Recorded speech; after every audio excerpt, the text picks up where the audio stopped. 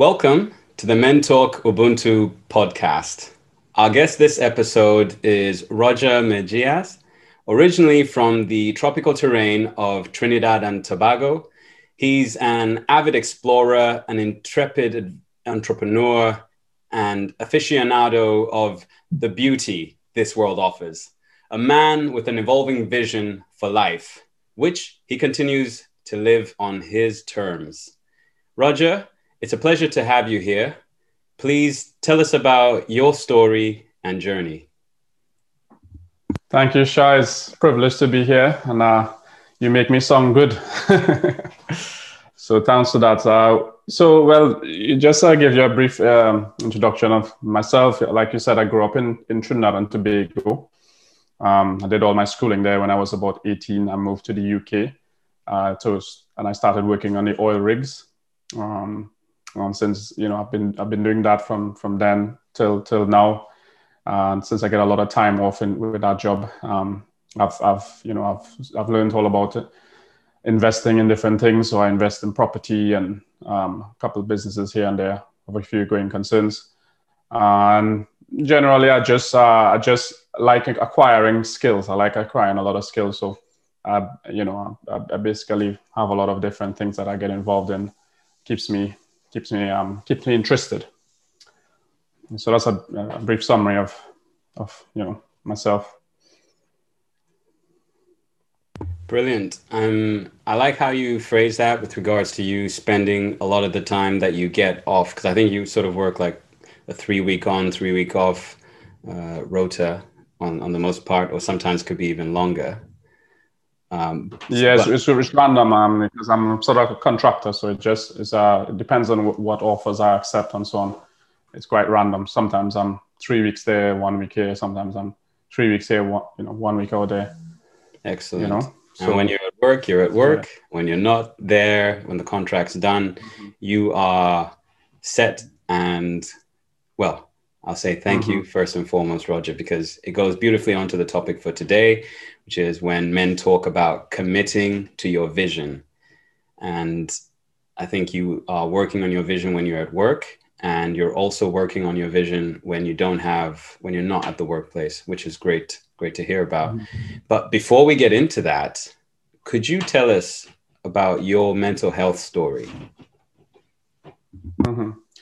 Okay, well, in terms of mental health story, I mean, I feel like I've been on quite a journey in terms of mental health. Most stories start off in terms of mental health, start off in childhood, so perhaps I can just, speak about my beginnings and so on. And for sure, take us back. Come up and, feel free to jump in anytime you like. Basically, as I say, I grew up in Tobago. I was raised by a single mom, and I've got 5 siblings. I was like the second to youngest. And being raised by a single mom, I didn't really have that much of a male, role model, if you would. But what I did have was and I also didn't have a lot of friends. I was quite a shy person, shy child, very self-conscious, sort of lacking in confidence, if you would. But I did have one friend, which was very different. He was very different from me. He was, she was sort of like the dominant one in the group of boys, if you would. He was quite outspoken, very skillful in a lot of things, and he was one of the leaders, But somehow we had a good friendship. We grew up next to each other, and he would sort of shelter me. So as a result of being friends with him, I was able to be included in the group without actually standing on my own feet. So at that time, it felt like a blessing, but in some respects, you can say it didn't work so well, because obviously it didn't allow me to have to be forced to develop the skills, to fend for myself, in a social setting and among boys, being more dominant, things like that. So, as a result of that friendship, I never really developed those qualities, So, all the way through my schooling and stuff like that, I was quite kind of quiet, shy, very self-conscious, very concerned about what people think and wanting to, be liked and things like that. And the problem was, I felt like I lacked a lot of. Mostly, what I felt most the pain from was mostly like social skills. I felt like I lacked a lot of social skills, and I didn't know how to talk with people, how to even simple things like bantering with the guys, or if I'm offered speaking to an attractive woman or girl in those days, that would scare the shit out of me.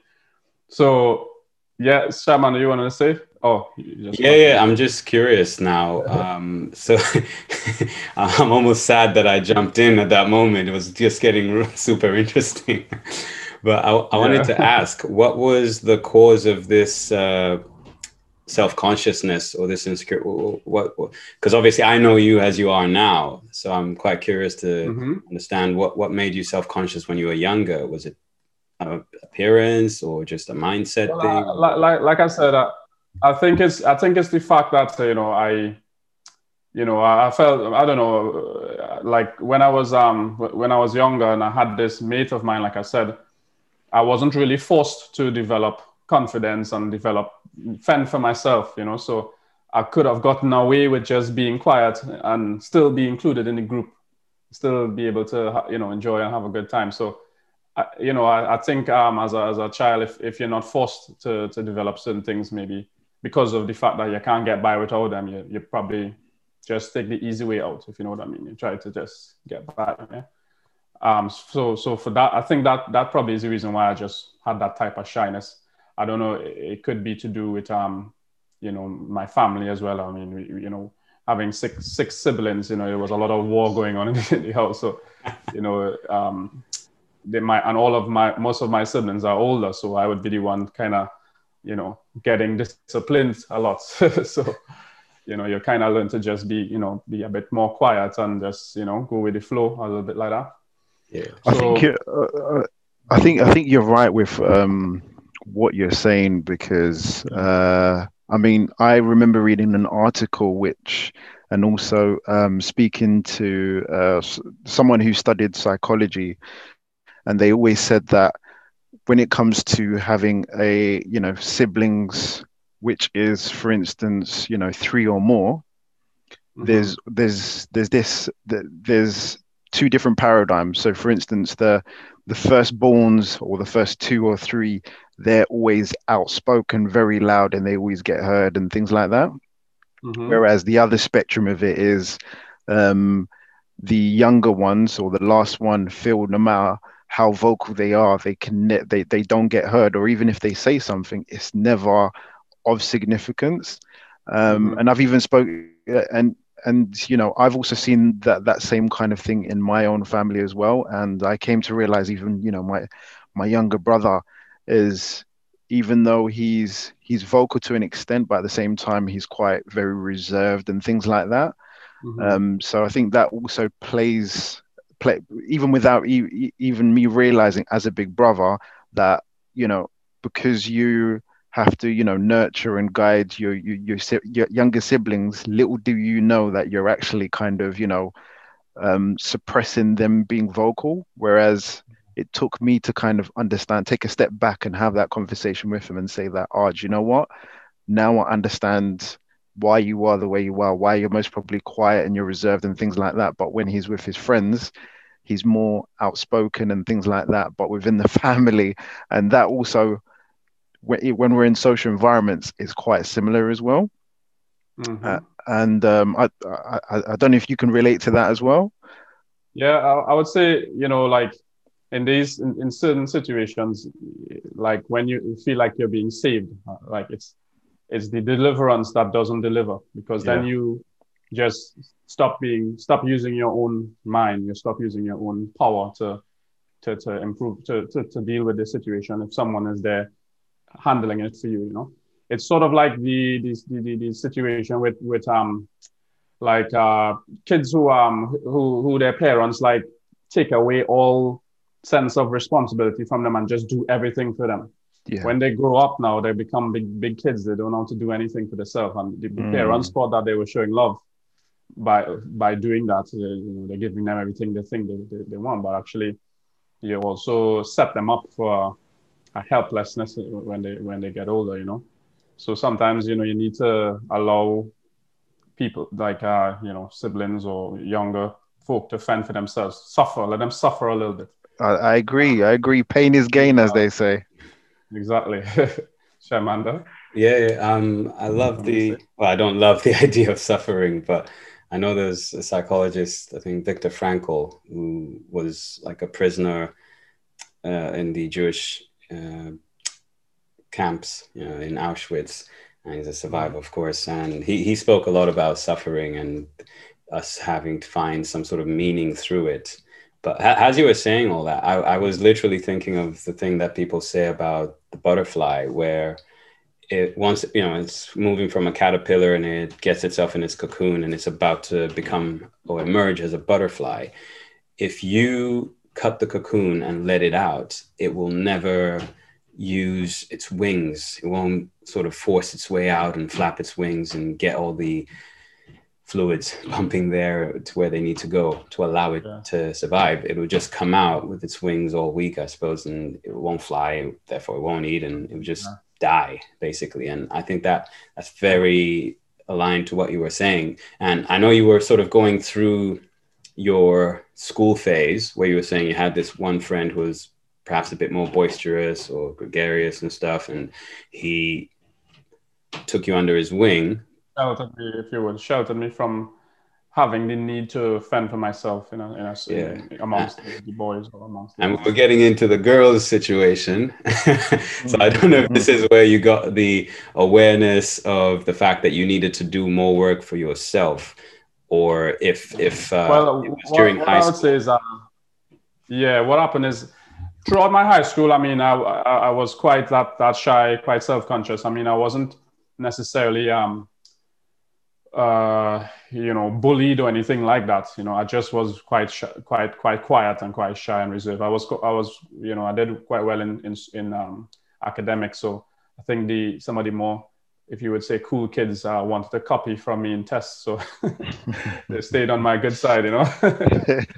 They didn't bully me or something like that. So, but you know, that shyness and that lacking in self confidence and so on, you know, lasted with me throughout my schooling, and then even into my young adulthood. And I think what happened is, when I look back, I realized I had a belief, right, that there are certain skill sets that you are either born with or not.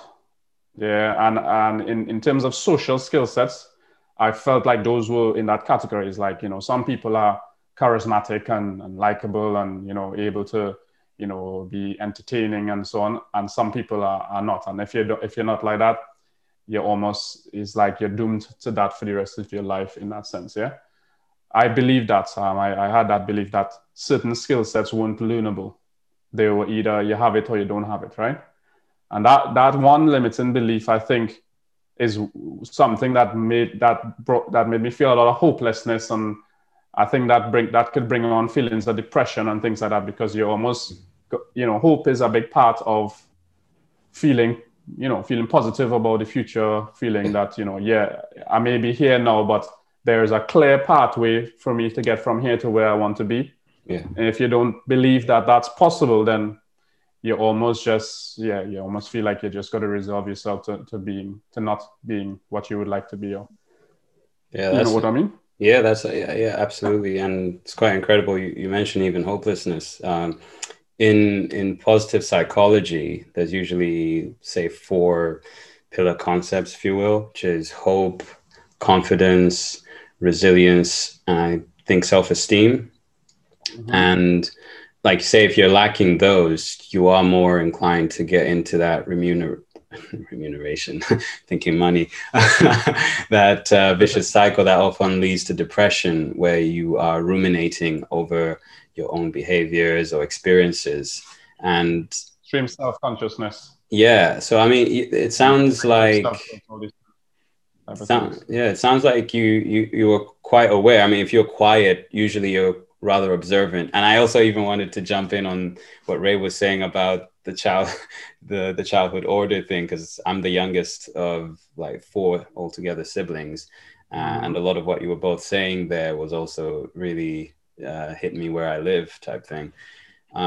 So I don't know if you identified, I know you can perhaps with hindsight identify maybe going through phases of depression or anything like that. I'm sure we So it's part of almost a high school rite of passage.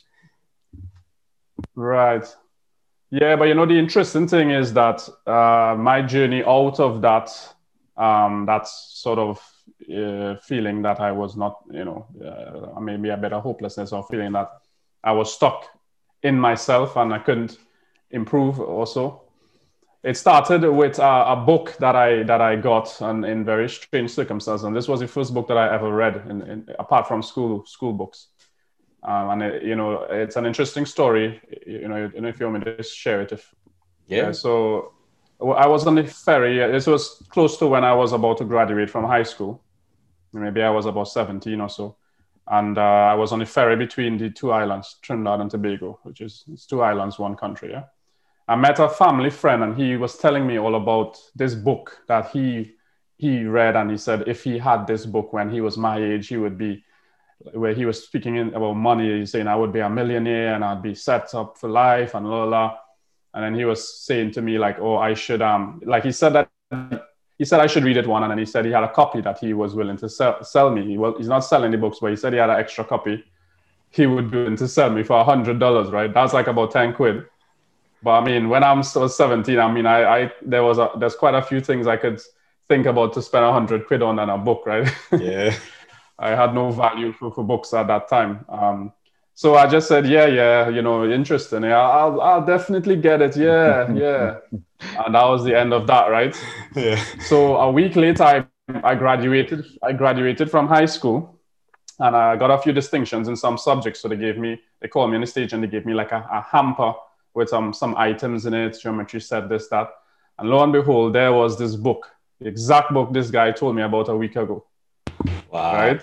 Yeah. So I was like, wow, that's an interesting coincidence, So anyway, I started reading the book, and I read the whole thing in a few days, It was a book on finances, and I'm sure most of you probably heard of it. It's Rich Dad Poor Dad. Yeah. Robert Kiyosaki, yeah? Robert Kiyosaki, exactly. And this was a book on finances. Now, this does tie back into mental health, so I haven't gone off track here, but I will link it back. But it was a book on finances, right? And I read it in a week, and it completely transformed the way I thought of my financial fortunes and so on. Just in a nutshell, the book spoke about the difference in the thinking of rich people and poor people. Rich people poor people think about working for money, and rich people think about letting money work for them, right? The book prescribed a simple strategy for your financial life, which was you get, if you don't already come from money, you get as best a job you can. You live below your means, you save the rest, to eventually get a bit of a pot together to invest with. And in the meantime, this is what it's stressed, and this is the point. This is why I brought this all up. In the meantime, it's just hammered on financial education. Learn about money, how money works, how investment works, what types of investments are good, what are not, what ones give you the best returns, which ones are safer. All about, it just keep hammering that point. Educate yourself about money, yeah. So that is sort of the strategy. That is sort of the strategy that I employed when I came to the UK. I started working offshore, which I lived up below my means, saved up.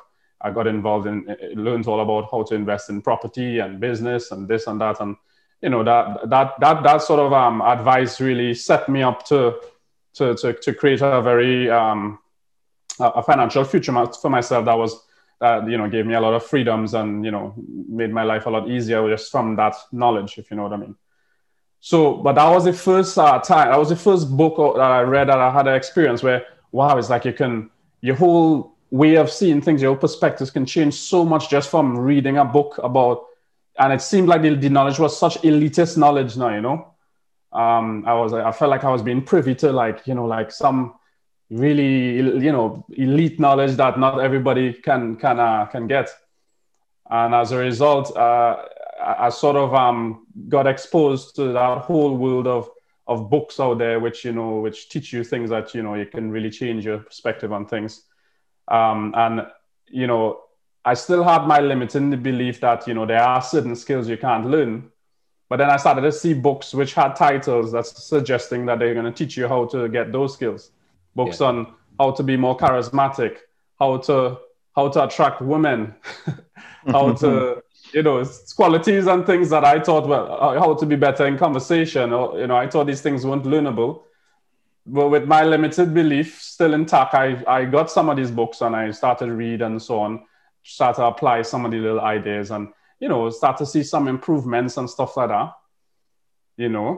so, and then slowly but surely, those some little results, some little improvements in those skill sets that I noticed started to slowly erode that limiting belief that I had. So I saw a way out that I could actually improve these skill sets, Yeah. So Shai, you wanted to comment? Yeah. Wow. I mean, powerful stuff. I've come across Rich Dad Poor Dad, but much later, and everyone who probably does wishes they came across it a lot sooner. I think the most powerful thing there for what you were saying was, I think it's like Bruce Lee or something, where he's like, knowing isn't enough, we have to do. And a lot of people read books, but you genuinely applied what you were getting from the book, especially that living below your means piece. And so this was a beautiful, fantastic transition into committing to your vision. So it seems like at that point you were smart in high school, you got some distinctions, and lo and behold, it all pays off. They give you the hamper that gives you extra knowledge that you need. And it seems that might be one turning point where you've gone from just the education focus to the, okay, financially, I've got the school down, but you might have sensed there was something missing, and the Rich Dad Poor Dad highlights that. You're like, okay, I want to educate myself financially. You mentioned going into the oil platform field, working in sort of that and saving up what you can. I'm also then curious. So it seems to me, you also identified the other books you started working on. It seems to me that's a key turning point where you started to almost go, this was me in high school. I've come out, I've done quite well. And now this is who I want to become. And you've gone on to actively shape or mold yourself, chisel yourself, into who you want to become. And so I feel like you've sort of shared two mentors in essence. So you've had the friend who initially, I suppose, showed you what it's like to be someone who interacts with everyone, who's one of the cool kids and what comes with that. And you've got someone else who, well, we won't go with him highlighting the book to you. You've got Robert Kiyosaki, who's informed you about getting financially educated. Yes. At this point, when you're starting to work, who? No, go ahead. Sorry. Yeah, I was going to ask if it changed who you started hanging out with, if you sort of lost communication with friends, and you're the second youngest. How does that change relationships at home if you're doing all this? And just what was the journey like in that second phase? As the depression or those self-consciousness pieces, if they started to disappear, or is this more, I was focused on certain books of study when I was in school. Now I'm focused on these books and on developing myself in this way, but I'm still perhaps keeping to myself, still the reserved and quiet person, and the other transformations come later. Right. Well, what happened from that point on when I discovered this whole world of information out there that can teach me things to improve skill sets that I felt like I was lacking, right? I would sort of just give you my understanding of it now with full hindsight, and then go back to the what I feel is that for my mental health, I need to feel useful and capable in a wider range of areas in my life, and I also need to feel that I'm doing something or at least some things that are worthwhile to me. in my estimation, I feel them to be worthwhile. Yeah.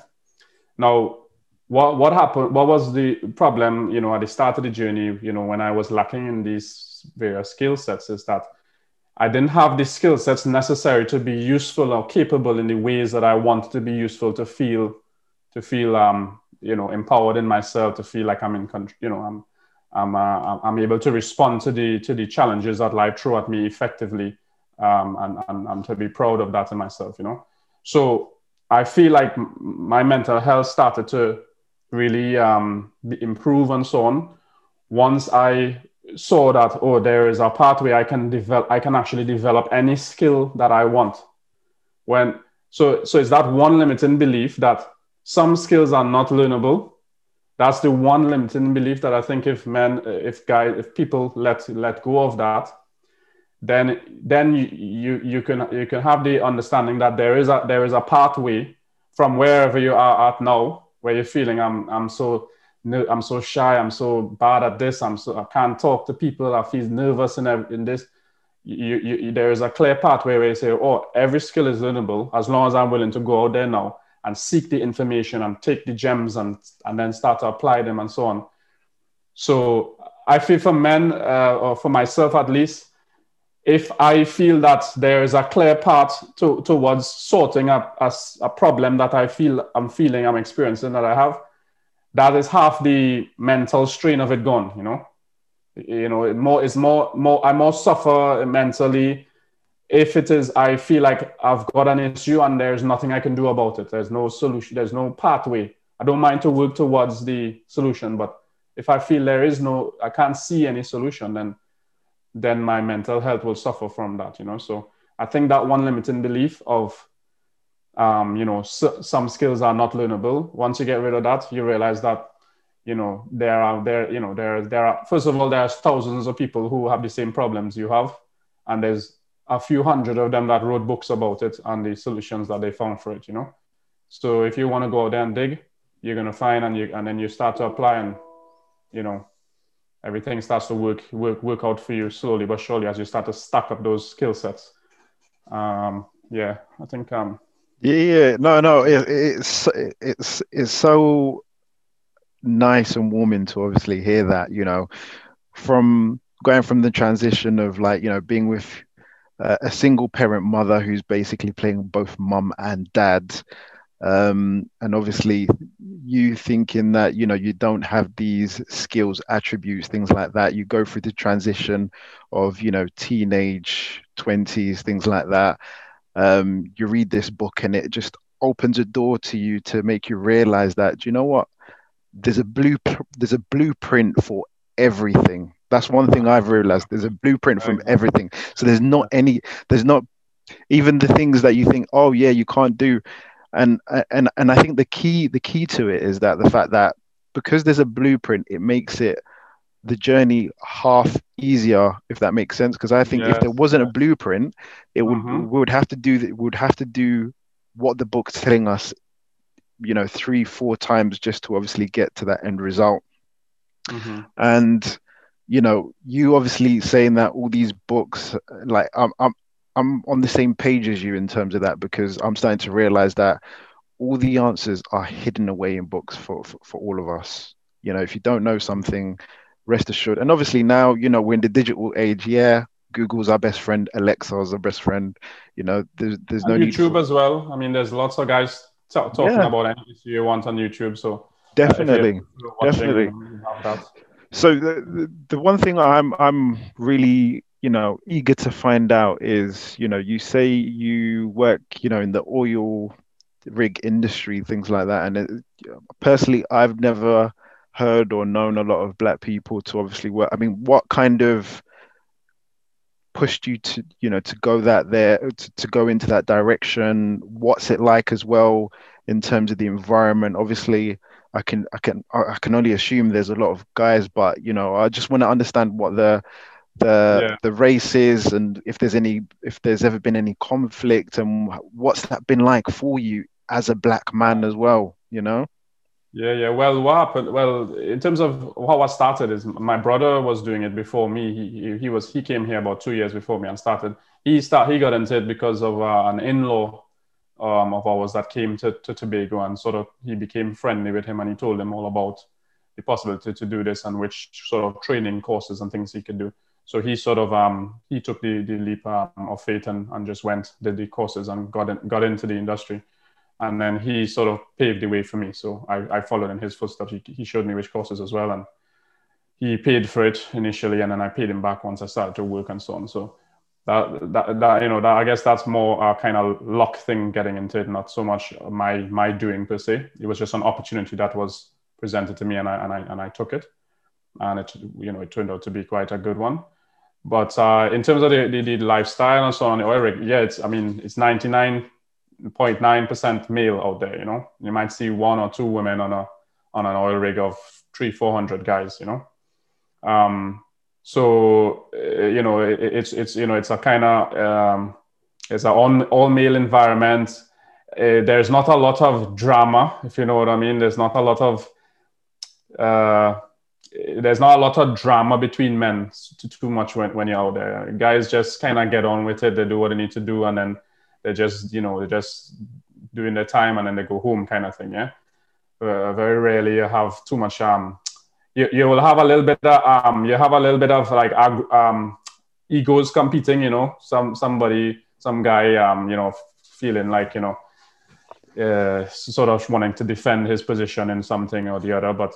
I mean, still out there's a clear hierarchy. There is who is the supervisor, there's a clear hierarchy for the men. So where you stand in that. So there's little conflict apart from when there is two people who feel like they have a certain level of authority, and then they disagree on how to handle something. So then they might have a little bit of busting up and a little bit of swearing and whatever between them. But that's quite rare in the UK too, the environment out there is very relaxed, to be honest, so it's quite pleasant place to work and to be, once you happen to be with a team of guys who are just chilled out and relaxed, it's like what we have to do, the job itself is clearly laid out for us, it's controlled extensively with permits and things like that, so it's planned, it's controlled, so actually, I got a lot out from that line of work in terms of planning things and thinking about all the possibilities, risk, making sure you have the full plan in mind before you even start a task. That's kind of been very, very useful for me in terms of even things that I do at home and businesses or projects that I start myself. It allowed me to see how to clearly structure these kind of things because I'm doing that every day in that line of work now, In terms of being a black man, I'm usually probably one of the only guys who is not white on a platform, but I haven't noticed any. I haven't been treated any differently, or I've seen other guys who are even darker than I am as well, and the guys are not treated differently due to race or anything like that. I haven't seen any experience of that, even like Pakistani guys or Chinese guys, and so you see sometimes a bit rarer, but you see them sometimes, and people just treat them in the same way, If I guess if some guy doesn't like or has a racist feeling or something, he will keep it himself because it won't be accepted out there officially, and it won't be accepted by the other guys. The other guys won't support it, so. If you're a bigot or a racist or whatever, you probably will just keep that to yourself. And if you keep it to yourself, it doesn't, that's yours. You can keep it. It's no problem.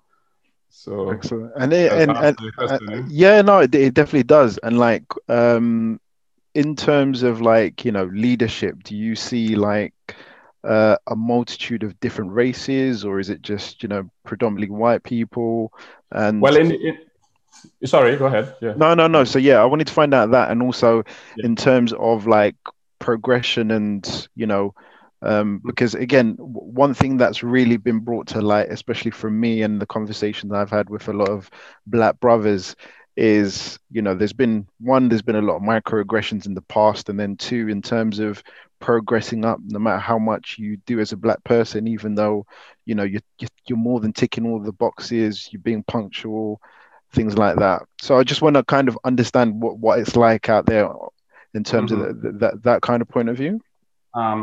No, what I would say in the oil industry and on oil rigs and things like that, it doesn't seem to me that race plays a factor at all. It doesn't seem to me, because I think because this industry is so global. It's like, you know, you might be doing a job in Aberdeen today, then you might be doing a job in Azerbaijan, then you might be in Africa, then you might. So most of the guys are moving around all over the world working. If you're in the UK sector, if you're in the North Sea working, most of the guys on the rig will be white, just because we're in the North Sea. So, you know, most of the opportunities that, you know, they'll employ local guys. You know, they won't bring people in from overseas, and the majority of the population here is white. So, you know, they get the opportunity. But when you go offshore and you see like guys, you know, got black guys, mixed race, Chinese, you know, Thai, whatever, there's no what to say, that it doesn't seem to factor as or your race or something like that. You know, you do see guys who are from, you know, ethnic minorities in leadership positions as well. They're not treated any differently. You know, it doesn't seem to be a factor, you know.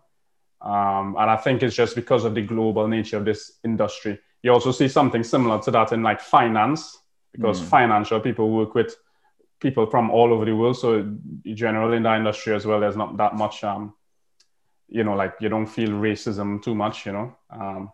Yes, Shaimanda, you wanted to... I just, it's beautiful to hear that that's the way it is. And when you've added the travel piece, I think they always say travel broadens the mind. And when you experience and understand other cultures more, it's hard to have a bigoted or former stereotypical view of what certain people are like. And as you were talking about being, say, like on an oil platform, I kept thinking how, I mean, it's, I don't want to say it's a hot box, but you probably have to rely on each other, A, for your sanity, but also for your safety, in the sense that, well, mental health is probably a factor. You're away from your family. Some people might have children or pregnant partners, or just they've left the dog at home, you know, or they're stressing out about other things. And you're almost isolated in your own bubble, which is a term all of us are using right now, unfortunately. So I think everyone would sort of make their rules. It made me think about almost the military in a way, like where you'd have to have each other's backs. And if you were someone who is divisive or doesn't want to connect with all of your colleagues, it's not even going to be a great experience for you. I think you'd have an awful time. And I'm very curious about, I like the point you made about investing in yourself. And I think whether it's from investing in the books to investing in, or getting help investing in the courses that allowed you to go into the industry, what are some of the key, and also investing in property and other businesses. So I wanted to find out, maybe, I don't know if it's going to be key tips or key things that you look for something that you're going to invest in for yourself, and for something you're going to look at investing in order to generate some sort of income, if you will, or just to get into. What are some of the key things that either you look for that it will give you personally or financially or otherwise? Yeah, well, in terms of investing for financial things, of late, basically when I look at things to invest in, I'm not looking to invest in something that is going to create another job for me. So certain type of businesses are actually self-employment. Even if you can make a lot of money in them, all of your time is taken, because you have to be constantly doing something. If you're providing like a service, for example, like say you open a body shop, car spraying body shop or something, or some type of a gym, which you're a PT in a gym, you open a gym, or so you have to be there all the time. You have to give all your time. So I don't like personally businesses that take all of my time. I like anything that is like systemizable to the extent that maybe I might give an hour to it a week and it's ticking over. Yeah. So maybe in the beginning you might have to, you're obviously setting it up. So you put your time and energy into it, but when it's running, it has to be a sort of way where it's automatable. That could be included, like just putting somebody like a having an employee or some employees that can run it to the extent that they just need to report to me briefly once, a couple of times a week, but it's not a job. It's not another job for me. You know what I mean? Because I think the point of business and creating multiple streams of income is to give yourself time freedom. I'm not looking to like just be making millions of dollars and a slave to this job, because I'm no better off than if I just was doing a basic job and had a bit more time to do what I wanted to do now. So yeah, that's how I filter opportunities to invest in. So I invest in property because that it doesn't require any of my time. Well, not much of my time. Just buy to let. You got tenants and they just pay every so often. You might have to go fix an issue and that's it. I like some forms of online businesses. Like at the moment, there's a great opportunity in investing in selling on Amazon. Yeah. Because especially with the pandemic, Amazon is taking over, the online market share. They've got more than 60% of it. So, and they give you an opportunity where they can do fulfillment for you, meaning they send out all the packages for you, just send it to them and they sell it. So if you do some research and find a little bit of a niche product on Amazon that you can sell, they do all the heavy lifting for you. So you just have to set it up and relax. So I like things like that. Or even if you could invest in businesses where someone is very passionate about something and you can be perhaps the supply funding and supply guidance to them, but they're going to be running the show in that sense. I'm okay with that as well, as long as I think that the person has qualities that would see them successful in my estimation, so yeah, that's what I look for in terms of financial, and then we could talk about personal development again after you guys, if you guys want to make a comment on that also. Yeah. Sorry, I was on mute there. So I was just going to ask, like, in terms of, because you've gone through all these transition, learning, progression, things like that, and one key takeaway for me is how you've also learned how to mitigate risks turning into issues and things like that. What would you say from business perspective would you say was your biggest challenge, from everything from real estate to drop shipping, Amazon, things like that, and any other businesses that you've ventured to? What was the biggest, or what has been the biggest challenge or challenges? I would say perhaps the biggest challenges I faced, and this is challenge that I faced when I was trying to do business back in my own country in Trinidad and Tobago, was finding like the right people to work with. Because it's like I came up with some business ideas, like, for example, cars over there sell for a lot more expensive than they do here. So I could have purchased cars here for like, maybe 1/3 of the price of the cars over there, ship them there. After I pay taxes, it like doubles. My money doubles when I sell the car, for the price that I can sell it for, right? Very simple business, but very lucrative based on that sort of, is like arbitrage opportunity, right? So I worked with a guy who was a prominent businessman there.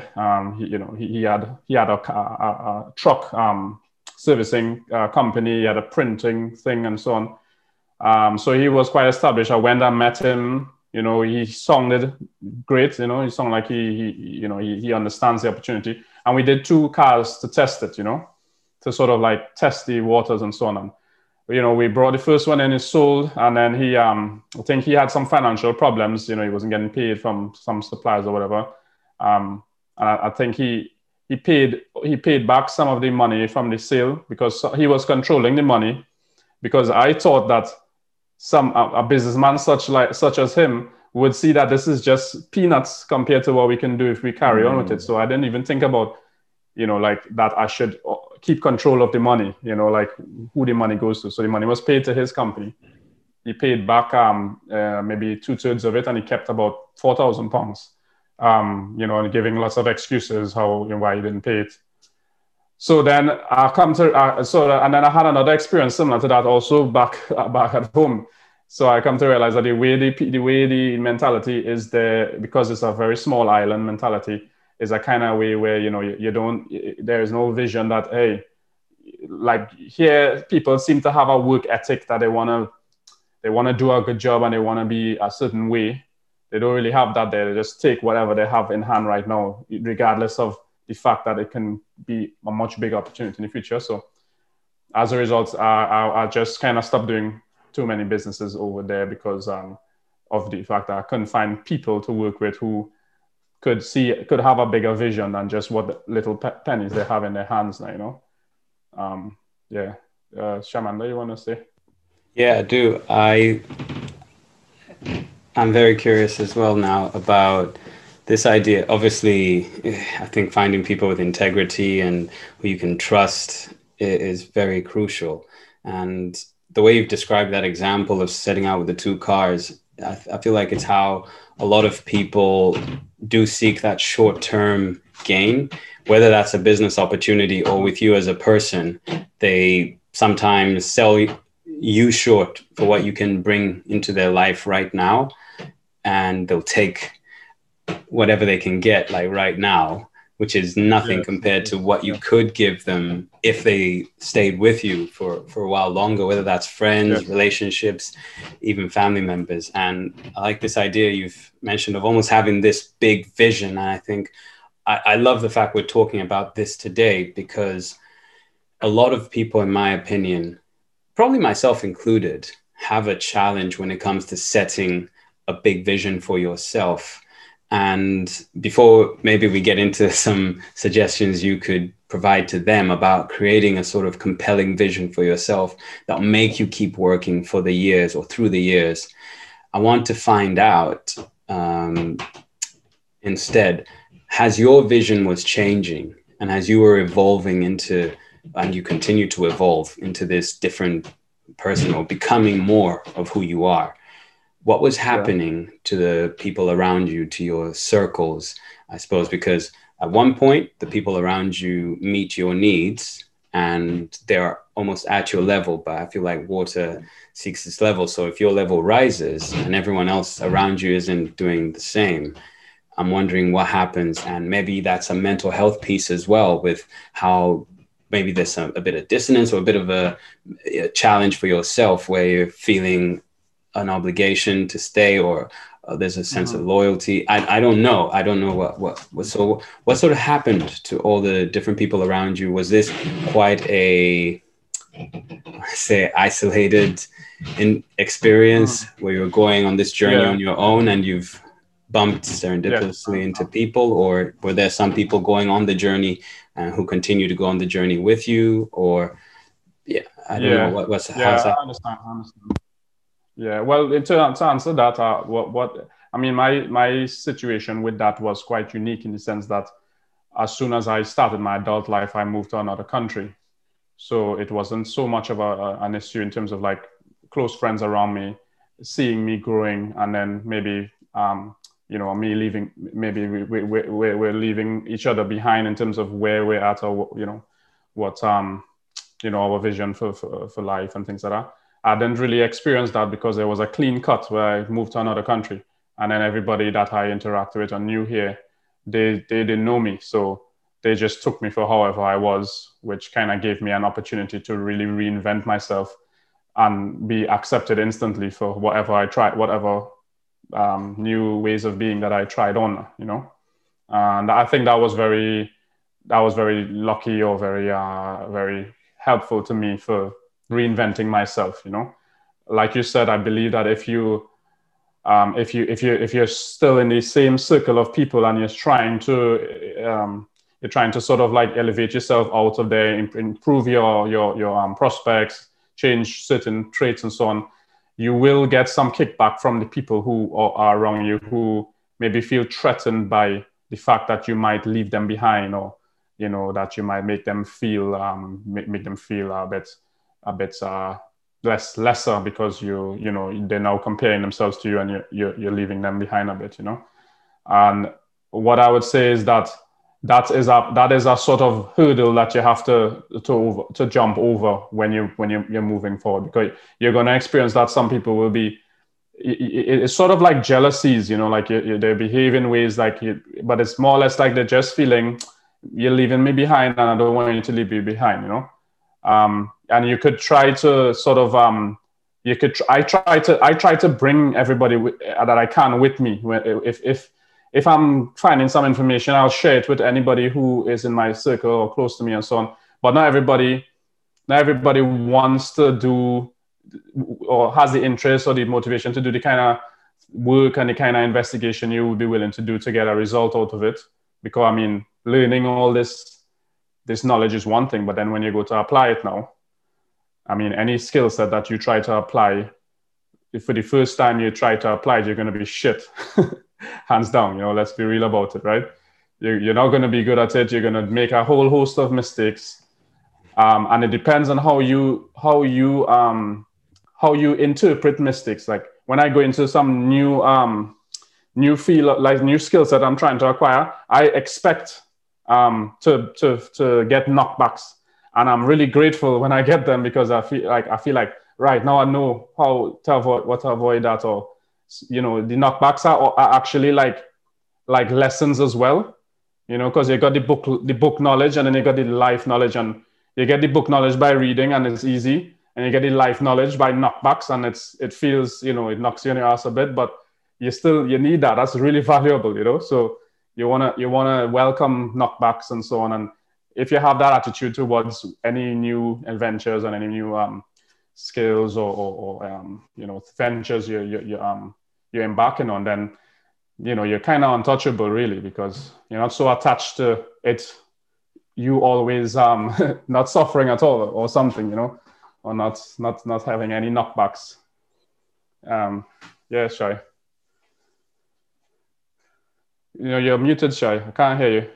Thank you. I say you roll with the punches, which is great. Yes. I have a question. I think from what I know of you, I would definitely agree that you are the kind of person who wants to take everyone with, and there's a joy you get from that. I think that's part of where people say success leaves clues. And it's part of why we're saying all these blueprints and books and videos exist, because most people who are climbing the mountain and going through all these hardships, they want company. Mm-hmm. It's like, it's not lonely at the top because they kick people off. It's lonely because a lot of people stop climbing, and people want as many people up there.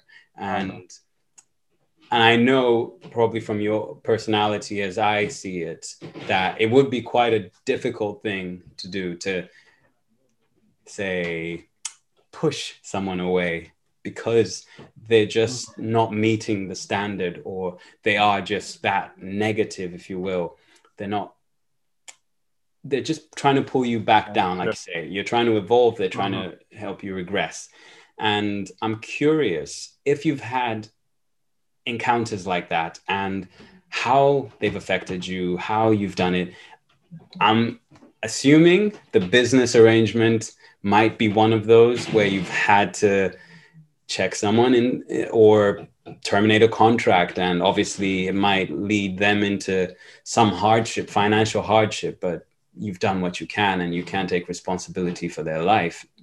So I'm just wondering, how do you handle some of those instances, and are there perhaps any that stand out that you've had that were particularly difficult and might have affected you in a mental way? It was, it stayed with you, perhaps. Yes. Well, what I would say, I would speak more about personal detachments that I would have had to make, as opposed to financial, because when it comes to business and things like that, it's very sort of matter of fact. So if someone is not performing what we make an agreement, someone is not performing their part of it, then the agreement ends, and there's not too much there's not too much gray area with that. You both agree to something, and you expect that they will hold up theirs. If they don't, we try to talk about it, we try to work it out. If it doesn't work, we part ways. I try to always make it amicable if possible. Yeah. So if there's any ill feelings, it won't be because of my actions or because of it won't be coming from me, from my side. But in terms of personal people around you, that's where I think the biggest challenges come, because these people are in your heart. These are people that you care about and that you would like to keep with you, but what happens is that sometimes, especially the people who are closest to you, like family members that you grew with, and they know you to be a specific way, and then now you're trying to come out of that and elevate, and you are being successful in that. So it's almost like they can see the potential in you blossoming. If they don't feel like their own potential is blossoming in a similar way, and they also don't feel a drive or a commitment in themselves to make it so. Because if they have that commitment in themselves and they want to go there, when people who are like that, when you see someone blossoming, you don't feel what to say, like that doesn't make me feel good. You think, oh wow, they're getting some good valuable information there. Let me ask them what's going on, so that I can get some insights from them, and maybe we grow side by side or whatever, things like that. You get excited about someone else's successes because you realize you can learn from them, right? But if you're not really willing to put any effort in, then you would sort of just feel like as if this person's success is somehow pushing you down, like it's against you kind of thing. Yes, it's against you, right? And when I encounter someone who you can clearly see is like that, and essentially they act as if like they have problems with a lot of things, which doesn't make sense what they have problems with, or they're just maybe very moody and so on for very small things, and you say, well, what it is, why are they getting upset about simple things like that? But it's just that they're feeling. You don't make them feel good. You make them feel small, right? With that, what I do is I confront it directly. It's not a very pleasant conversation to have, but I confront it directly. I say, all right, so this is what it seems to me that you're doing, or this is what it seems to me like you're feeling.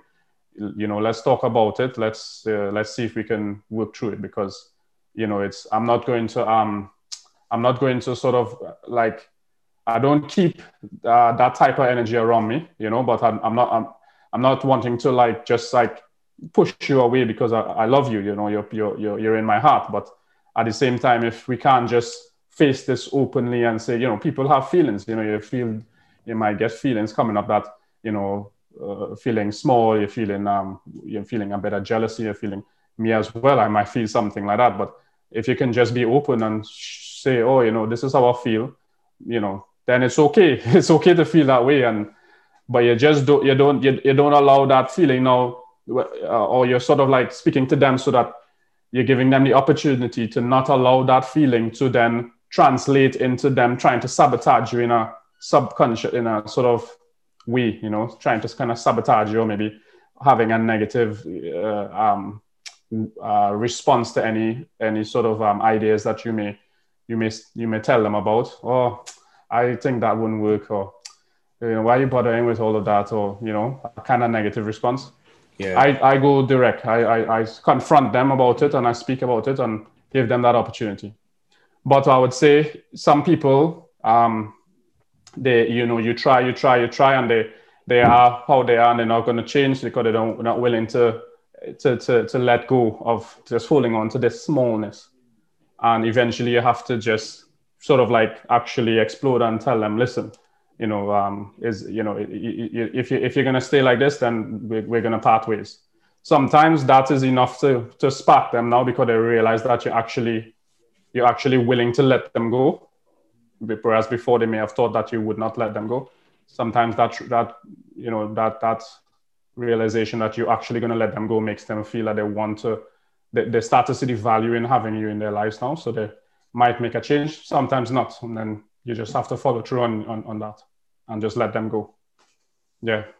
No, I totally agree with you. I mean, I've also been in that and have experienced it, you know. And I think there's two requisites there. One is, you know, the communication is so key because, you know, even let's say for instance, you're climbing up the ranks, you're doing good things, you're pushing on in life and progressing, and a lot of good is coming from that. Even in your nearest circle, there'll always be that one who, or those people who, as much as you know, you call them your friends or family, because you're doing so well and they're not getting that, they kind Mm-hmm. of, you know, semi-repel, and I think it's unintentional a lot of the times. It's just a case of like, you know, you're reaping more than they are, but then again, it all comes down to what seeds have you sown for you know, for something to reap from that. But I think, you know, it's so good the fact that you go dive in and communicate, because that lack of communication, you know, breaks Yeah. relationships, and I've seen it time and time again. It's all about going to that person, speaking to them, and just saying like, you know, what's the problem, what's the issue, how can we overcome this, you know, or how do you see this relationship moving forward, how can we kind of build to it. I mean, if you want the same results I'm getting, I can teach you this, I can bring you on my journey, I can do X, Y, Z, so on and so forth, but at the same time there's got to be a level of commitment that the other person wants to do. And a lot of the times people, you know, they see the successes, but they never want to put in the work themselves. So you see, Yeah. you know, it's even more harder. It's just like that saying, you know, you could take the donkey to the well, but you can't make it drink, can you? No, exactly. It's very true there. Very true. So yeah. So I Yeah, feel Shy. I was Yeah. gonna say I feel like we need to change this to the blueprint for success or something. we're making our own blueprint. Yeah. I love it. I love it. But you know, something that I wanted to touch on that as well about, you know, when we're going out there, I mean, like in my mind, and what, you know, we talk about vision and stuff like that. To me, you know, the life we have here, we have a certain amount of years to experience it, and for me, what the highest valuable thing is a multiplicity of experiences. Yeah. Nothing that you acquire material or so it's worth anything to you after you're gone. You know, when you're on your deathbed, you think about the experiences you've had. So for me, I want to have as much and as varied experiences as possible. Now, what happens is there are systems that are built around us in the society that we live in, which if we don't master them, they act as a chain, a noose around, and a chain on our ankles, if you would, right? They don't allow you to be able to just do things that you want and explore the, you know, the world and all the different experiences that you can have there and skill sets you can acquire. So my objective initially was always to create financial freedom for time freedom. It wasn't really that I just want to have lots of money. I wanted to have time freedom, and then with that time freedom is like what I want is to just have as many different experiences as possible. But for me as well, skill sets are like experiences, you know. So I would want to try to learn. So I want to be free to go and maybe if I want to do a little kickboxing or something, go to Thailand and do a little boxing course. I like dancing, I do the Spanish dances, so I wouldn't mind going to some festivals in Europe and go to you know, South America and do some dancing classes and things like that, and for a month and not have to think about, or how am I going to finance this, or how is my, you know, how am I going to, like, I'm going to have to go back to a job and slave for the next year to pay for this type of thing. Yeah. So I think the point I'm trying to make is that a lot of people tend to think about when they're setting visions as freedom from something. I want to be free from having to work. I want to be free from financially free, you know, from my boss, from these kind of things. But I think it's just as important to think about freedom for, yeah. What are you going to do if you create financial freedom so you can do whatever you want with your time? What do you want to do with your time? What are you interested in? And so in that sense, fun. Fun is a very important part of life. And I don't really do that many things that are not fun for me. But like I said, there are certain things in the early days where I had to buckle down and get, my finances and certain things in order, so that you can have that freedom to choose how do I want to spend my time with this 80 years or so that I have.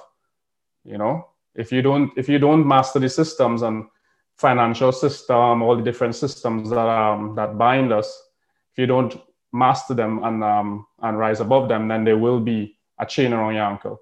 And once you master them, then you're free to. But what are you free for? You think about that, right? Free to live life in a certain way, and you need to think about that as well as you're working towards your vision.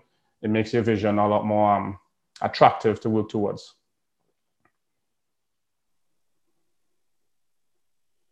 Can't hear you, Shaiman. I said sorry, fiddling around. That's outstanding advice. I think for anyone, regardless of age or wherever level you are in life, just to think about what you want to be more free for. I think I've had a conversation with my dad, for example, who's now retired and all this. And when you're retired, and I don't want to say you have nothing to do, but you have nothing but to think of what you want to do. It shouldn't be the case that you just sit down. It's like, now I have the opportunity to spend time with family or to learn any skill I want, to travel. And I think one of the shames sometimes is that a lot of people fantasize about doing that in the later years. And not that they don't do anything now, but it feels like they go for the short-term pleasure producing activities now with the hope that they'll do the other more meaningful experiences later, as opposed to even perhaps switching it around, like do those things that you would hope to do much later on, because as the 2020 showed, like nothing is guaranteed. And unless you because it doesn't have to be this massive, I'm going to live on a beach and sip margaritas all day, or I'm going to go on safari every month. It can be as simple as, I'm going to have enough freedom that I can travel the UK every weekend, or just do activities, start to learn activities. Some people work so much, they don't feel like they can rest. And just to have a day of rest and to sit down and think of what you want to do during that time of rest is very important. So I think it's an incredible point that you've made. And there's a... but I think, sorry. No, please go ahead. Yeah, but I think that one key sort of maybe nuance to highlight in this point in that point that you're making and that I'm making is that, if you don't master these systems that are imprisoning us in terms of money, finances, and even like some of the social systems and things like that, you don't have the option to live free, to do what you want to do. You don't have the time. If you don't educate yourself, say for example, on how the financial system works. The financial system is not designed to give you any freedom. It's designed to produce children in school who are like drones for the system. Yeah, they get a job, cogs in the system, mortgage, and then they just cogs on a wheel. And you work 9 to 5, then you work late because you're trying to get ahead. But ahead to what? To get a promotion so that you can work even later. But you drive a nicer car to the jailhouse, right? And so the thing is, if you don't study this system and learn, well, okay, right, how can I take care of my needs, because you can't function outside of it, but still have my time freedom, so I can do like experience life and have a bit of fun with my life. You know what I mean? Have some time to do some things. Yeah, that is important. So the point I'm making is that it's important to understand that there is some minimal work that you have to do to be able to even have the time to pursue things that make you feel fulfilled and so on. You know what I mean? And it all comes down to like understanding certain systems and the chains that bind you. So it comes down to educating yourself with the right type of information and then applying it. Yeah, that's and then you get your freedom from. Yeah, your points reminded me of Sir Ken Robinson, who he's passed now, but he was very much an advocate of changing the way that schools are set up and not stifling or ceasing the creativity in people and just almost factory manufacturing them. It's got a great TED talk for anyone who hasn't heard it. The title escapes me, but it's well worth checking and finding out. And I think the point you were making before about almost these things that we leave and put off, we try to accumulate so many things, which you can't take it with you. It's been said, the pharaohs tried it. It doesn't work. People found it later on and it's in museums now. You can go see it. Like, you cannot take it with you. And there is also a book, I think she's called Bonnie Ware, The Top 5 Regrets of the Dying, that puts that into perspective. I think she was like, she did various things, but she was like palliative nurse. So like end of life care nurse for a bit. And so she had these amazing, beautiful conversations with people at the very end of their life and finding out what was most important to them. And it was never the cliche, I wish I worked more. But it depends what your work is. If you're trying to cure cancer or do something amazing for your family, then absolutely, perhaps you should work more. But it was then you wouldn't call that work, would you? Precisely. Yeah. I think that's it. What we label as work is often perhaps what we don't want to be doing, but have to do purely transactionally. There is no passion involved. There is no enjoyment. We're just transactioning. We're not even trying to turn up and do our best. Like someone who's a consultant or contractor would usually be doing something that is meaningful to them, that they are good at, that they enjoy creating, and it meets their own life purpose. But anyway, as we were speaking as well, I got to thinking of another great man who sort of mastered himself and channeled that self-mastery into trying to conquer, at the time, the known world. And this is Alexander the Great. I think there's a quote attributed to him, which is something like, there are two types of people in the world, but those who face their fears and those who, I think,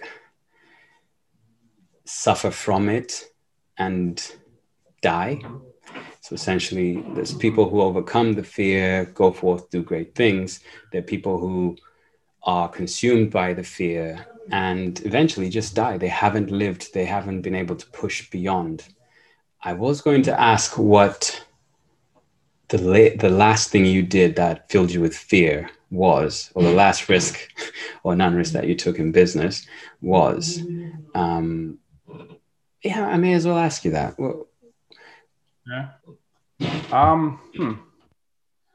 Perhaps the last thing that really stands out to me was a certain person who was very close to me.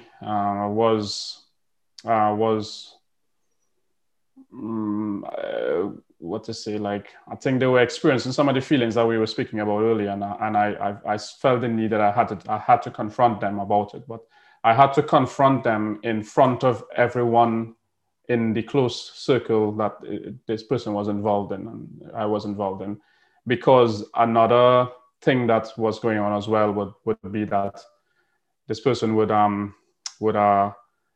maybe if I was to pull this person aside and have a private chat, sort of like directly with them, they would go on, they would sort of use that now and tell a different story to everyone around and try to rally people.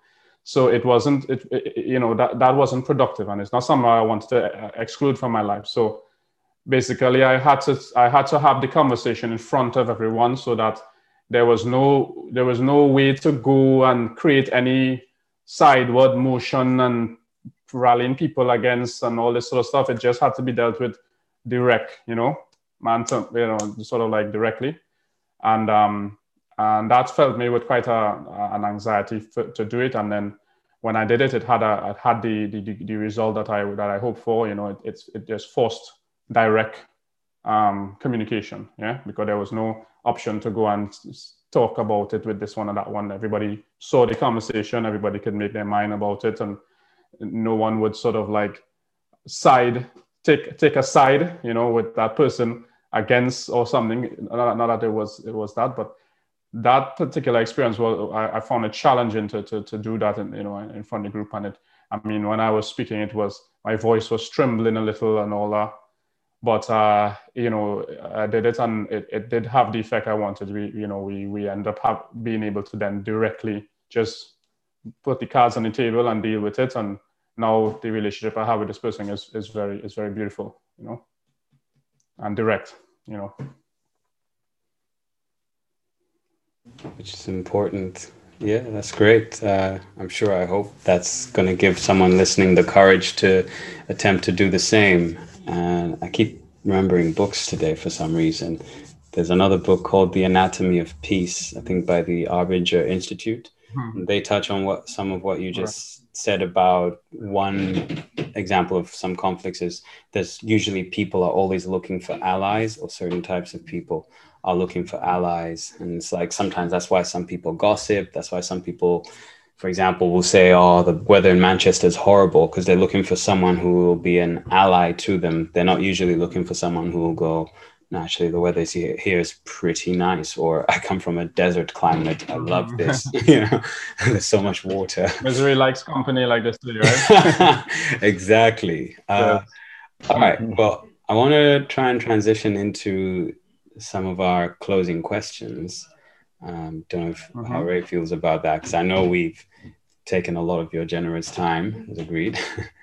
And it's okay. I'm enjoying the conversation. Oh, as am I. I mean, we can keep going. Can take you back, man. But yeah, keep them coming back. We'll have you on again. No problem with that. Well, the first closing question that I'd like to ask you is, what's the best thing about being Black? That's an interesting question. That just brings to mind a song by an artist called Chronixx. I don't know if you know Chronixx. Oh, for sure. Yes, and just one lyric in the song. They never told us that Black is beautiful. You know, they never told us, yeah? One thing I think that's great about being Black is the culture, I think, that, you know, we have. And it doesn't seem to be just restricted to any country, you know, like Black people in America, Black people in the UK, Black people in the Caribbean or in Africa, we, you know, seem to have a kind of chill, a kind of calmness about them, you know. You meet a brother and it's just like, you could just be real with him, you know. It's none of these sort of like polite games that, you know, a lot of people play here in Britain. You know, it's like you can't really just gel. It's like almost like there's a wall there. I think with us, we tend to be a lot more. We got a bit of heart now. We got a lot more heart with us, and it's easy to just, you know, I've got some African neighbors there, and, you know, I'm over by their house fixing stuff in the house all the time. They're cooking food, or they invite me over. They come over here. You know, it's just a one love, and, you know, we just met. But I've got other neighbors, and I don't even know their names properly. You know what I mean? So somehow there's a unity between us black people, you know, that I like a lot. I enjoy that a lot. A kind of easiness, you know, easygoingness. As well, you know, black don't crack. You know what I mean? We definitely got the you know, the aesthetics down, you know. Say that again. Please say it again. You know, that Black is beautiful. That's a lyric, you know. I always think about that, you know. My friend, he has a grandmother. She was about 90 something when, you know, she passed away now, but I remember her, she was 90 something years old, and her face had no wrinkles on it, you know. I mean, you can see that she's an old woman, but it's like there wasn't that in her face, you know what I mean? So I'll say, wow, that's impressive, that is, you know. But I think, you know, that's just topical things. I think mainly I as well, I feel now that even in the world, in the eyes of the world and everything, it's like, it's almost like it's been hidden that the kind of like the value that is in us, if you know what I mean, the value, the beauty that is in us, and it's now kind of becoming in the light. So, you know, like almost everybody wants to be black now. You know, that is the cool thing, and is the, you know, that beauty, that power, that kind of brotherhood and togetherness. It's something that, you know, most people desire, and that's what we have, and it's great, you know, to have that, you know. I feel like you've just described the Ubuntu philosophy to the world right now. Yeah, definitely. I think you're quite right. It's quite universal. Next question for you. Mm-hmm. Who taught you how to shave? How to shave? Nobody taught me how to shave, actually. I just used to go to the barber when I was a child, and then I taught myself. I just looked at what they did, and then I figured it out. You know, I mean, it wasn't rocket science. But like I said, I didn't grow up with a male role model. I didn't have a father figure around. So that's an interesting question. I guess it could segue, follow it in the sense that that's interesting for a boy growing up without a male role model. I mean, your father is, or your male role model is the one who's supposed to teach you about all the things, like even, you know, social skills, how to feel, how to confidently carry yourself. You could learn it organically just by looking at him and seeing how he handles, and kind of imitating him when you're younger. And later on, you can have conversations with him, and you know, this wealth of knowledge that I've acquired from reading books and speaking with other men and so on. That's something that the father should really impart to you. So as a result of not having that father figure, you know, when I grew up, it's like almost I felt like I was lost. I didn't know what it was to be a man, to be, you know, to how to empower myself in the world. So I mean, I went and I learned it from other sources, you know. But some people may not see that possibility to go and learn it from other sources, and in fact, they just don't know what they don't know. They don't know what they haven't been taught. So, you know, so sometimes the life takes a downward trajectory because you didn't have that somebody to guide you and say, hey, you know, this is how, you know, this is some of the options you have available to you. So you choose which suits you there. But at least you have the tools now, you know. You have the tools to take advantage of whichever direction you want to head in, you know. Yeah. Can I ask about your siblings then? Because I know you said one was a brother. So are the rest of the siblings, are they all your sisters? Yeah, all my I've got 4 sisters and 1 brother. Yeah. Okay. All the older ones are your sisters, are they? Or? Yeah. Well, one of them, one sister is younger than me, so so she's the youngest, and then it's me, and then the rest are older. You know. Yeah. Okay. Cool. I'm just curious. And what advice would you give to your younger self, if you could?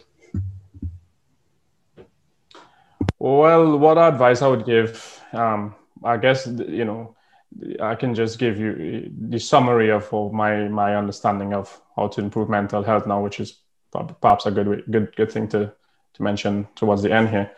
I would say to my younger self that the idea that I have that, you know, certain skills are not learnable, it's erroneous, right? And that, in fact, anything that I felt like I was lacking in, you know, it's a learnable skill, right? And it's also, I think, valuable to mention that anybody that you see, any person you see who excels in this or that area, they also had to learn it. They weren't born with it. You're not born with any skills, really. But, you know, you can learn it in an organic way, like we said, through your role model, your father figures and things like that. You can just pick it up organically like that. Or you can, or if that wasn't the case, then you have to learn it now through other means, you know. You could also seek out other men who are exhibiting high levels of whatever quality you feel you're lacking, and approach them and say, hey, you know what, I'm trying to improve on this and I see you're very good at it. So would you mind sort of giving me some pointers or something like that? That's a great compliment to a man. He would be more than happy to give you some guidance and things like that. Yeah. So you can also make your own role models as you grow up, and you realize what qualities you're lacking and what you want to try to get. Find guys who have it and shadow them, and seek out advice from them. And that was what I would say to my younger self. You can learn any skill set, and I felt like when I started acquiring skill sets, and they started stacking up, is the more empowered I felt, the more at ease, the more capable of responding to whatever life threw at me. So the more in my element, and then mental health evaporated as an issue. It was no longer even something that I thought about, because I was so capable. And I think with men in particular, being able to respond is very important for your well-being, for feeling well-being. And that comes down to skill sets, which is all acquirable. That's my message in terms of anybody who wants improvement on it. Seek out skill sets and acquire them, feel more capable, and mental health improves from there. Really, really, really do appreciate, getting the insight from yourself. The final thing for me is, again, thank you again, because you also embarked on the wonderful journey that, started all of this last year, us formalizing, creating Men Talk. And it wasn't for us, it was for all of us in all. So the question I have for you is, prior to you embarking on that journey, what was your expectations? And after it, or even now, what did that journey mean to you of us, as Black men, all hiking and walking up, shoulder by shoulder all the way to the top, going through all the journeys and having the little breakdown? I just want to get some insight. What did it mean to you? Yeah, well, in terms of my expectations, to be honest with you, Charmander invited me quite at the last minute, and I just was thinking it was just we were just going for a hike, I didn't realize it was such an organized, well thought out event, and such a positive initiative that you guys were actually setting up and starting. So when I came, I didn't come with much expectations, just to walk in the hills and have a bit of a time with the boys. But when we got there, and the way how you guys set the tone and it gave us topics that we could discuss to kind of get into the understanding that we could actually talk about our mental health and things like that, and our experiences, and try to learn from each other, or bond a little bit.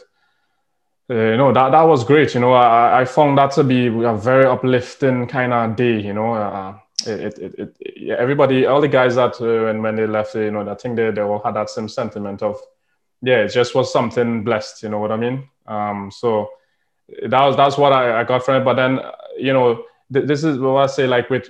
I was just saying that if you're feeling lacking in skill sets, seek out men who exhibit them to a high quality, and ask them to assist you, or to give you some pointers.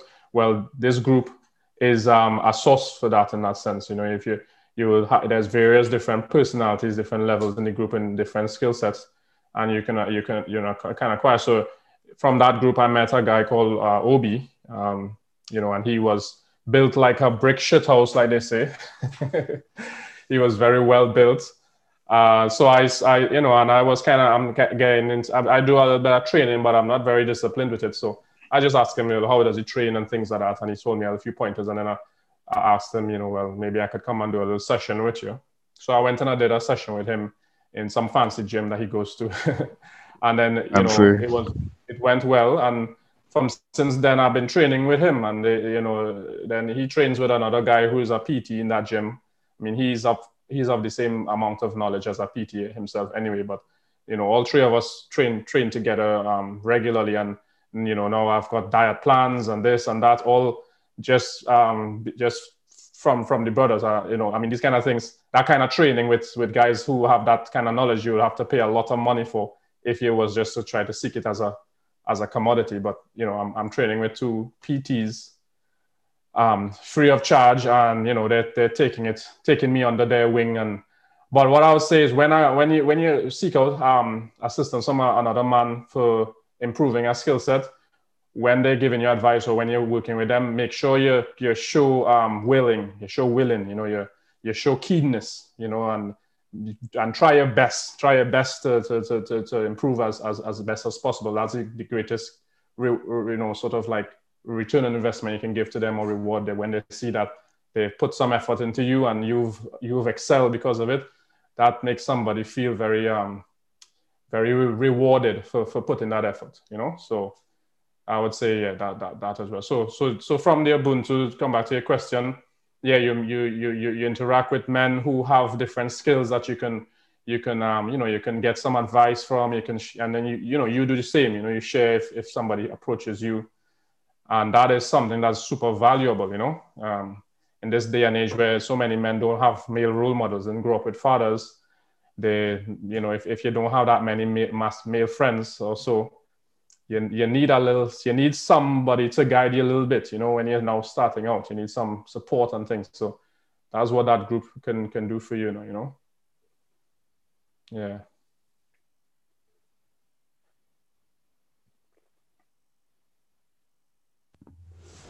I think you've knocked Ray out with your answer. Sorry, I didn't even know that I was on mute. But no, I was saying, you know, you're right on so many levels.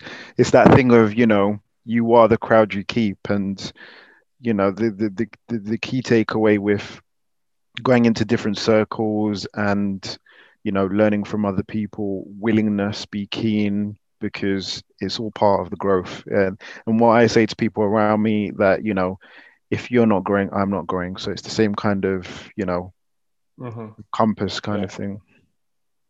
Yeah, exactly.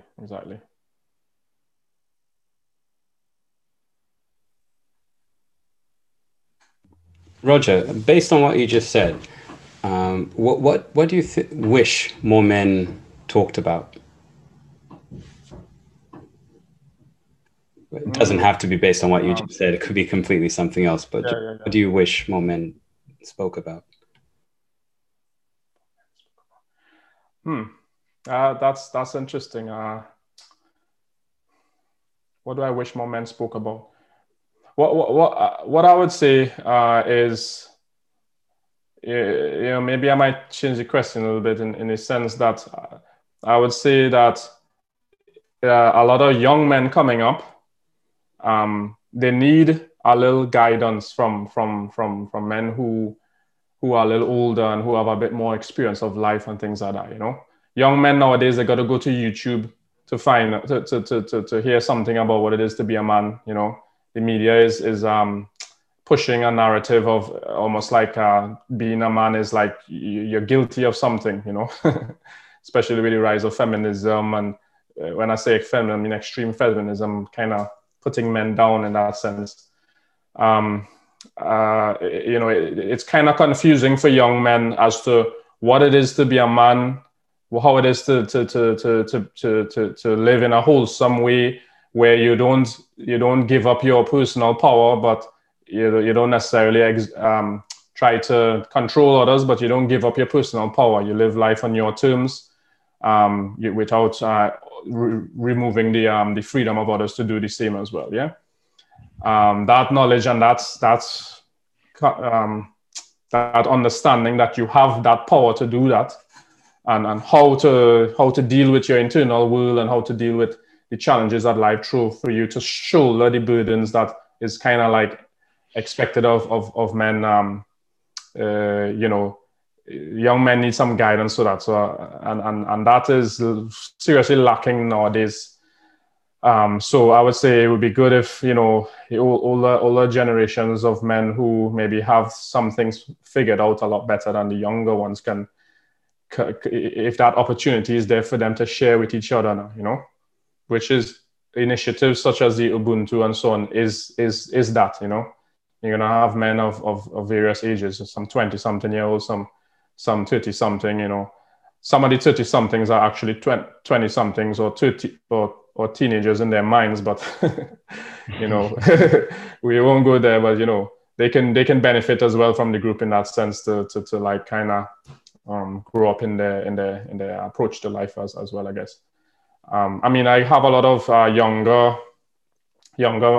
friends also, who, you know, maybe men who I meet from my family and things like that, you know, like my brothers-in-laws and things, young guys, 20-something coming up, you know, and they seek a lot of knowledge, and I share a lot of knowledge with them and wise them up and give them all the tricks that, you know, I kind of took maybe a few years of researching and messing it up to learn, and then you just hand it to them on a plate, and it's great because now they can stand on your shoulders. So they're gonna have all your knowledge from 23 that you've got. You took 30. I'm 33 now, so it took me 33 to get there. They got it from 23, and now they can build almost from where I'm at. They can build. So by the time they hit 33, they're gonna be way ahead of where I am now. You know, and that is the whole idea, and I like to see, you know, generations building on generations and so on.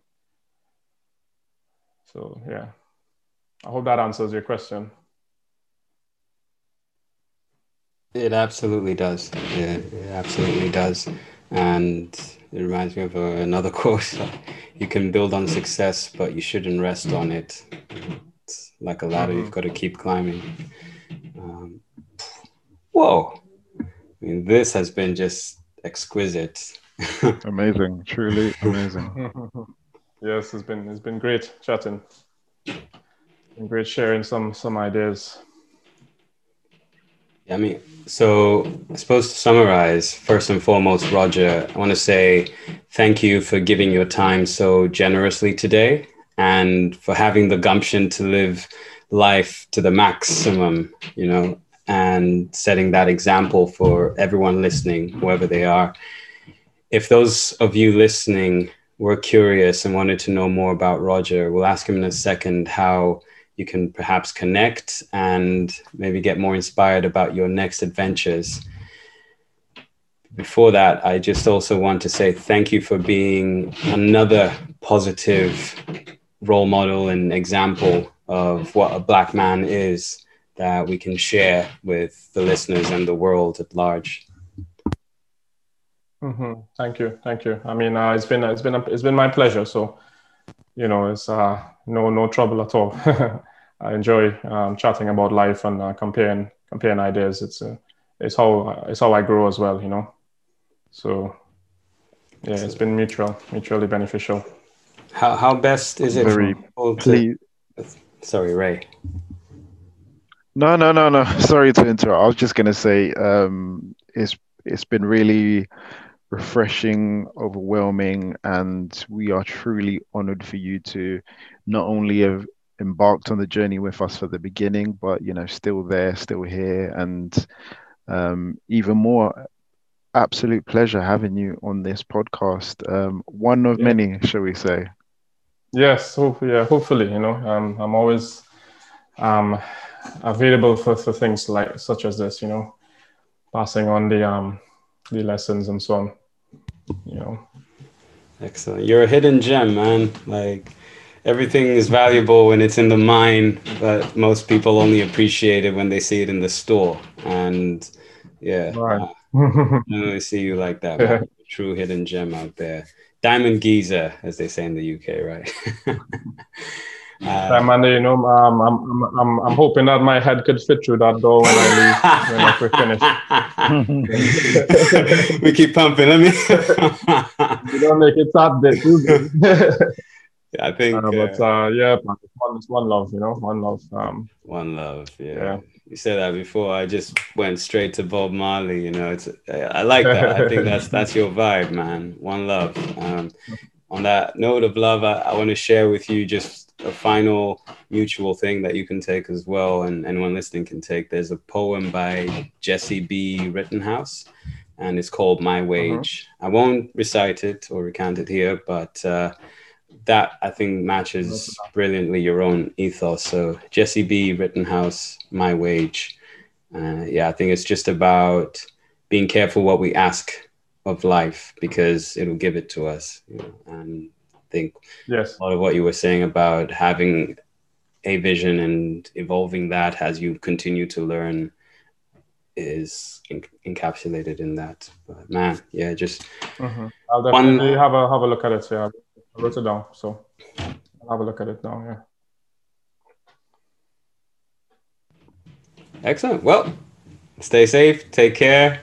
I'm looking forward to our next conversation, like Ray said, and thank you for being here today. I heard you asking me before about how to get in touch with me and things like that. Oh yeah, my bad. Yeah, you know, I'm on Facebook and so on. If somebody wants to touch base, I mean, I like people, so I don't mind, meeting some new people. So what do they? They can just give me a message on Facebook or so, and I'll be, or Instagram even.